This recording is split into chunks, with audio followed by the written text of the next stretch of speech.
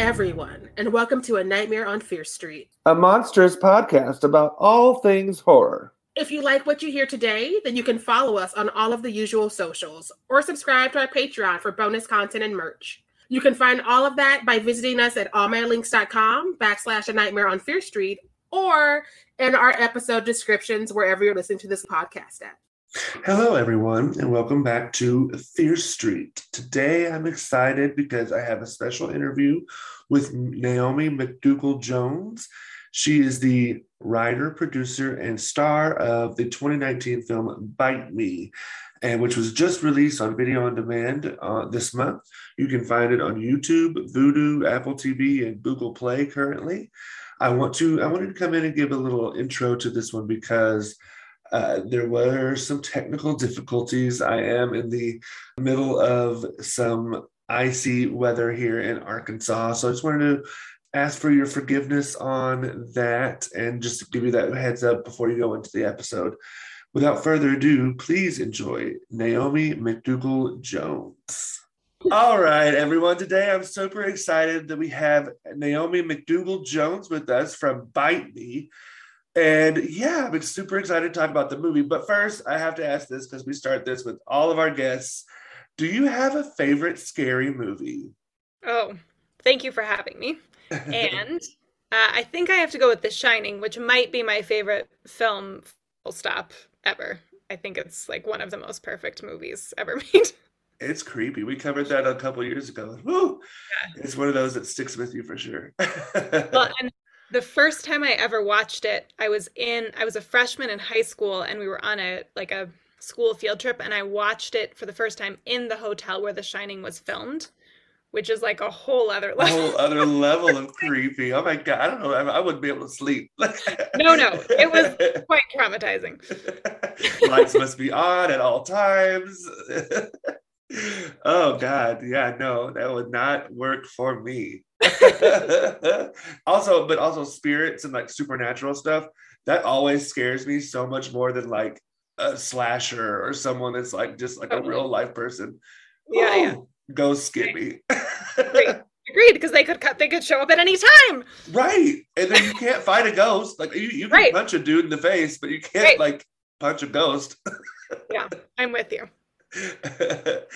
But all right, well, let's get down and talk about this really fun movie. I really, really, really enjoyed this movie a whole lot. I'm curious, what inspired you? Because you had many hats on this one.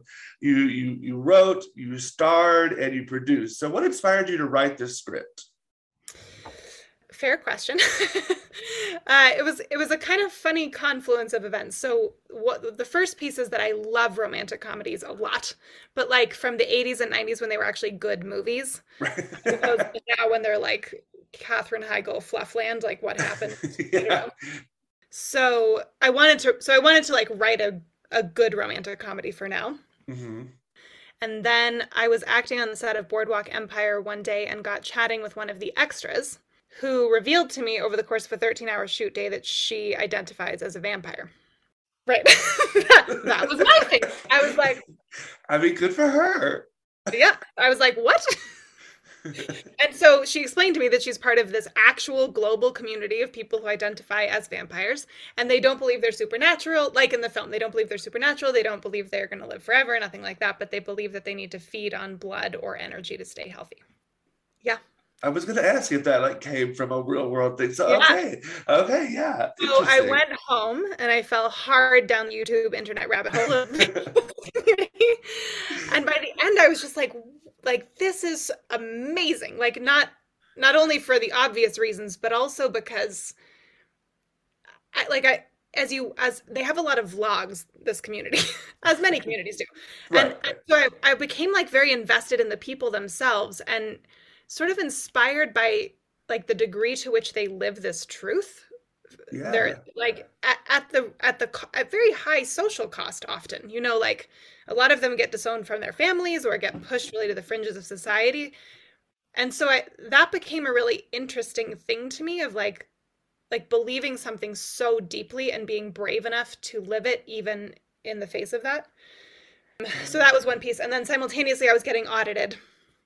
And one day I was sitting downstairs in the New York City IRS office, and I was the only non-old white accountant person there. And I was like, this, and suddenly in my brain, it was like, it would be really funny if a vampire was in this situation. That is great. No, I love that. And it kind of brings me to one of my other questions, because like when I was watching this, the characters that I feel like outside of the film, like the vampires who would seem like the stranger of the characters, really felt normal to me. I was like, I'm with you. Okay. I'm with you 100%. And then the character that like was like super strange to me was Faith, James's ultra religious roommate. And so I was like, I'm curious if that was like an intended thing, or if that's just me, that I was like, that Christian is real weird. Well, I mean, I think probably the thing that ties together all of my filmmaking and storytelling, which happens across many different genres, like I make a different genre film every time, but I think the thing that ties them together is that I'm always interested in how do you get people to feel empathy with someone they don't want to feel empathy with walking into the movie theater. And so that was always my goal. Like, could I get people on board with this lady who identifies as a vampire? Like, could you care about her and root for her and be like, yeah, that's right. Like, of course you're doing that. For you, at least, that was successful. But then it seemed impossible to bring up this question of like conviction and living your truth without bringing up the religious counterpart of that. Right. And not that I don't want you to relate to the Christian side of that, but since that's the more normal mainstream cultural thing, it was like setting up those things in juxtaposition. Yeah, no, I really love that. And especially like that's something that I really look for in film, and I'm a theater person. So on stage is really getting to empathize and see through the eyes of someone that I have, like a vampire, which I have literally have no idea what that's like. But I also feel like, you know, I do identify as queer. So like having that kind of identity helps push in that way too. So I love that. I love that a whole lot. I'm curious, because we talked about the fact that you wore many hats on this project. Was there ever any like difficulty in like serving in all those different ways? Well, I love it. And so it's funny, I'm a filmmaker without being a director. So this is how I am a filmmaker, is that I write and act and produce, because that allows me to be part of every phase of the thing. No, I wouldn't say difficulty. I mean, for me, the way I set it up is that I always have producing partners on my films. And so I am not a producer during production. Okay. So like from a month before we start filming until the day after we finish filming, like unless something is on fire, I do not talk to me about anything. I'm in actor mode. I'm in actor, right? And have been very blessed with amazing producing partners who handle that beautifully. Because I think like the producer part of my brain and the actor part of my brain are very, very different parts. And particularly playing the lead, like that's a whole big thing in of itself. Yeah. I can't be like in that actor space trying to embody this human being and being worried about like, oh my God, we lost our location for next week. Like that, it would hurt the movie. Yeah. But there's this really fun transition that happens from writer to actor around that same 1 month before production mark of like, for years, I mean, scripts I take forever. Yeah, it takes a long time, you know. Yeah. Rewriting, and I rewrite like a maniac. So you know, so I go from like kind of being all of the characters in my head for years, and like existing in this space that is only in my head with all these people who are only in my head. And then there comes this point where I have to get out of that headspace and into the body of one of those people. And then comes the really fun part where you get to walk onto a set as that person, and suddenly this whole world and all these people that have only exist in your head, suddenly other grown-ups are playing them with you. Right. That's awesome. Yeah. Well, yeah. I'm curious, once filming started, were there any rewrites, and who handled that? No. So again, I rewrite like a crazy person up until then. So I rewrote Bite Me 45 times before we got to pre-production. So my goal is that the script is so tightly honed at that point that So the only script changes that really happen there then are once we get into rehearsals, if another actor is like, at this line feels weird coming out of my mouth, can I say it this way? We deal with that, great. But that happens sort of in rehearsal. And then the only other thing that would come up is like if we, like one time we did lose a location, and so there was like a small rewrite that had to happen just to kind of adjust to the new location. So I did that, but there's no like significant rewrites going on. Gotcha. Just like little minor lines here and there. Gotcha. Another really strong thing for this film was the cast. The cast is stellar all the way around. You all had such great chemistry. Like I really felt like your two best friends. And I think another reason why Sarah feels so, and her two friends also feel so relatable, is they're kind of being pulled in multiple directions, because you have like the other vampires who are also kind of crazy. You got the mundanes who don't understand what you're talking about. Yeah. I'm curious what the casting process was like for this project. Yeah. I agree with you. The cast is like I love watching this movie just to watch all of them, So there were 3 roles that we wanted to get quote unquote name actors for, so people that people would recognize, which was Faith, James, the male lead, and Chrissy, my one best friend in the film. And so for those, we just had to put out offers to actors, because you like if you're a small indie film and they're more famous than you are, you don't get to audition them. Yeah. You just have to give them an offer, and then they say yes or no. So that's a little tricky, honestly, from a chemistry perspective, particularly with the male lead, because as we all know, in a romantic comedy, if there isn't chemistry between the 2 leads, you are sunk. Like it does not matter how good anything else is, the film doesn't work. We've seen that happen. Absolutely. Yeah. And so normally you would do a screen test to make that assessment. But of course we couldn't do that because it was an offer only. So I ended up in this weird situation where Christian Coulson, who played the role, his agent let us have one meeting with him. So we couldn't audition him, but we could meet him once before, the deal went through. And so it was determined that I needed to be the one to attend this meeting to kind of like covertly try to suss out whether or not we would have chemistry, which is a very awkward thing to try to do. But by the end, I was like, I think this is going to be okay. And luckily, I was right. And then, so that was those characters. And then the other characters, we were just casting actors. So we got to have auditions, which was so fun. And like the guy, Antino, who plays Stas, the king of the vampires, my ex-husband, who's amazing. And as we were doing the auditions, we suddenly had this moment of going, oh shit, like a major plot point is that this guy's a tattoo artist. And any tattoo artist worth their salt will have a lot of tattoos themselves. Right. We were like, oh my God, what are we going to do? Because because my tattoo, like we'd at that point figured out how to do my fake tattoo, but that was expensive enough itself. So there was no way that we could afford to do. And so Antino walked in with all of those actual tattoos, which are his real tattoos.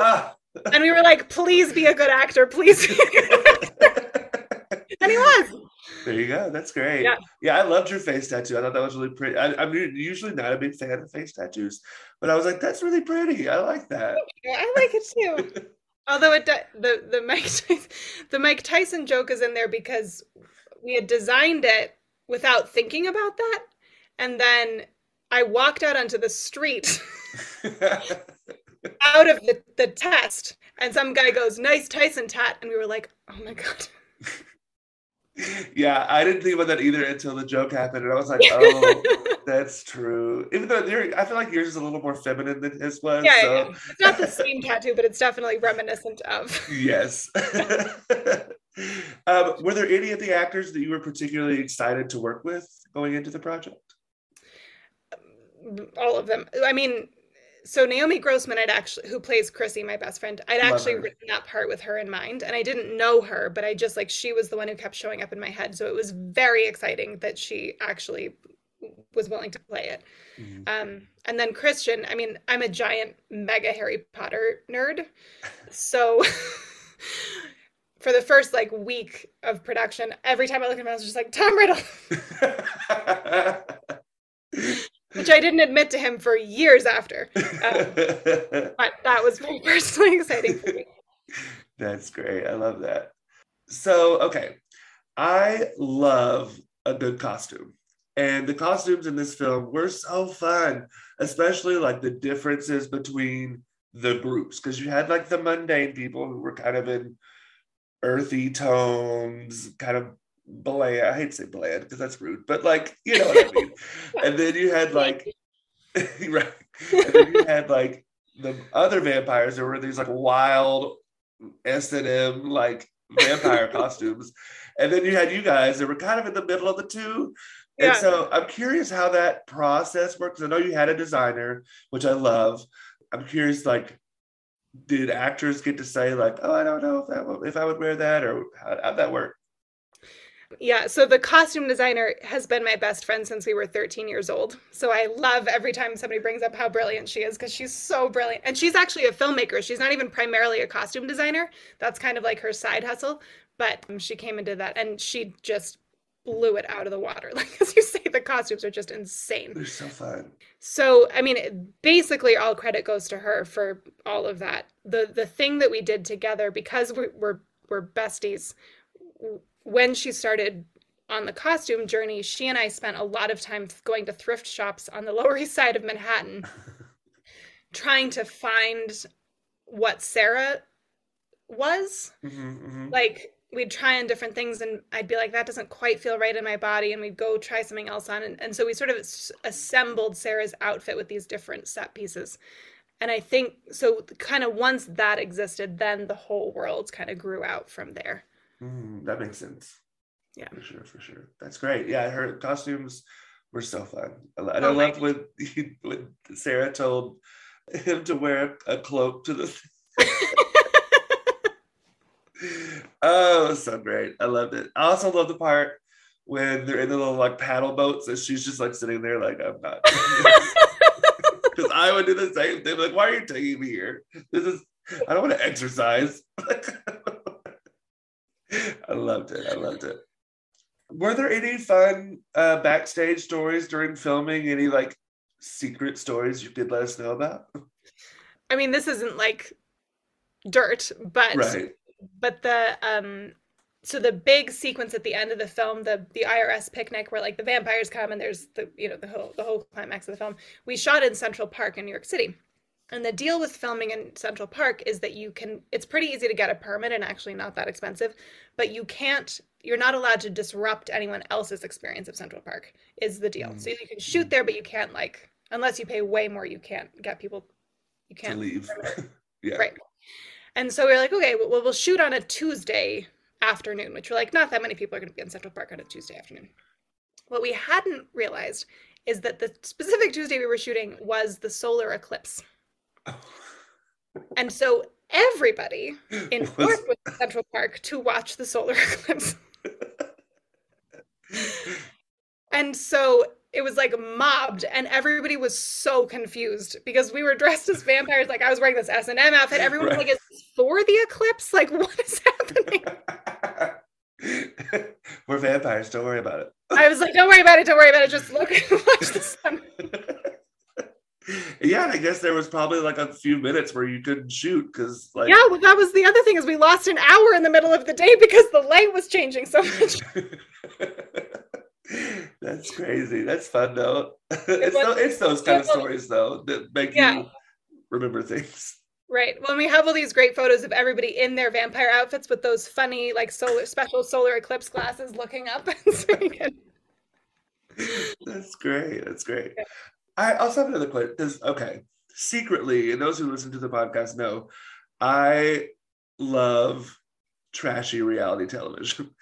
And so I love that there was that kind of element in this, like the backstory with Stas and how he went on there to be like, I'm a vampire. And was that, because I also see that happening in reality television where they'll have like these marginalized communities come on there to kind of be like the example, but they're not always the like quote unquote correct examples. Not that they're, you know what I mean? So was that intentional when you were writing? Like, did that? Yeah. Well, yeah. So that came partly because I noticed what you noticed of like that. But the other thing that drives a lot of the movie is, as you say, the tension between the House of Twilight vampires, who are me and my roommates, and then the sort of like Stas's vampires, who are like very extreme. At the teeth and all that stuff. And this is a very real dynamic in the real vampire community of like, that I noticed in these vlogs and other things, of like every group of vampires being like, well, like, we're the real vampires, like, we're the serious vampires. Those people are crazy. Like, that's like, it was such a funny, like, it's just so funny how no matter how tiny your subculture is, there's always that thing going on, right? And like, who gets to represent it, and there was, I can't remember what the show was now. I think it was called Monster House or something. It was like Big Brother, but with alt people. That was a reality show, and there was a vampire on that show. And I just remember being like, I bet the other vampires fucking hate this. Just like, oh my God, what are you doing? You're ruining it for us. You're ruining everything. I'm curious, have you been, since the film has kind of been released to audiences, have you had any vampires reach out to you? Oh, you have? That's awesome. Yeah. So we worked with some members of the community as we were making the film, because we wanted to make sure we were getting things right. But we met more vampires. So we before its digital release, which just happened, we took the film on tour, actually. So we did a 51 screening, 40 city, 3-month tour around the US. All right. So you were talking about vampires reaching out to you. And so, yeah, that's awesome that you've had that reaction. Hello? Oh, you're back. I'm back. Okay. Okay. This ice storm is killing my Wi-Fi right now. When that happened, I was like, I bet this is the ice storm. Yes. So, okay. My last question for you is, so one of the things that we're super passionate about here at Fierce Street is minority-led film projects, women-led film projects. So do you have any advice out there for any young women who are looking to get into the field, specifically as writers, producers, that kind of situation? Hello? Okay, so I think you're asking, do I have any advice for marginalized folks who are trying to tell their stories? Yes, specifically women. Okay. Yes, I do have that advice. So I would say you have to find a way to tell your story, to get your stories told and get them to audiences. Because I think there's this thing that happens where, like, we understand that there is institutionalized sexism and racism. Oh, no. Oh, I'm back. You're back. We're back. Okay. I got institutionalized racism and sexism. That's where. Okay. So we understand that we understand that there is institutionalized racism and sexism, right? Like, we all know the numbers. We know they're horrible.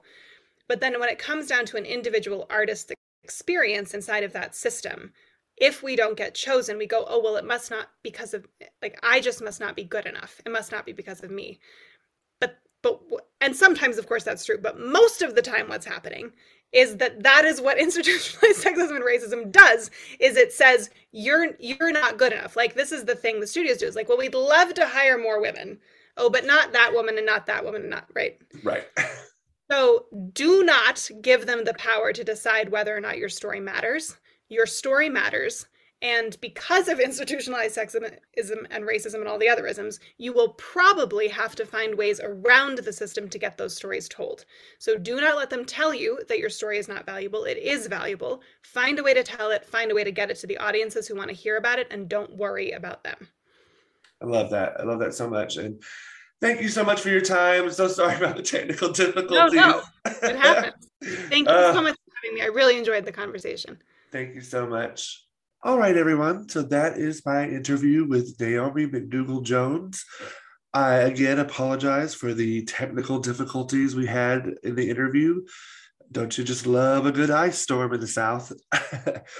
Again, I would like to thank Naomi and everyone behind the film Bite Me for letting me experience this film. If you would like to, I highly recommend it, especially if you like romantic comedies and vampires and anything like that. You can find this film on YouTube, Vudu, Apple TV, and Google Play to rent. Again, I highly recommend it. Thank you all so much for listening. And as always, make sure you stay fierce out there.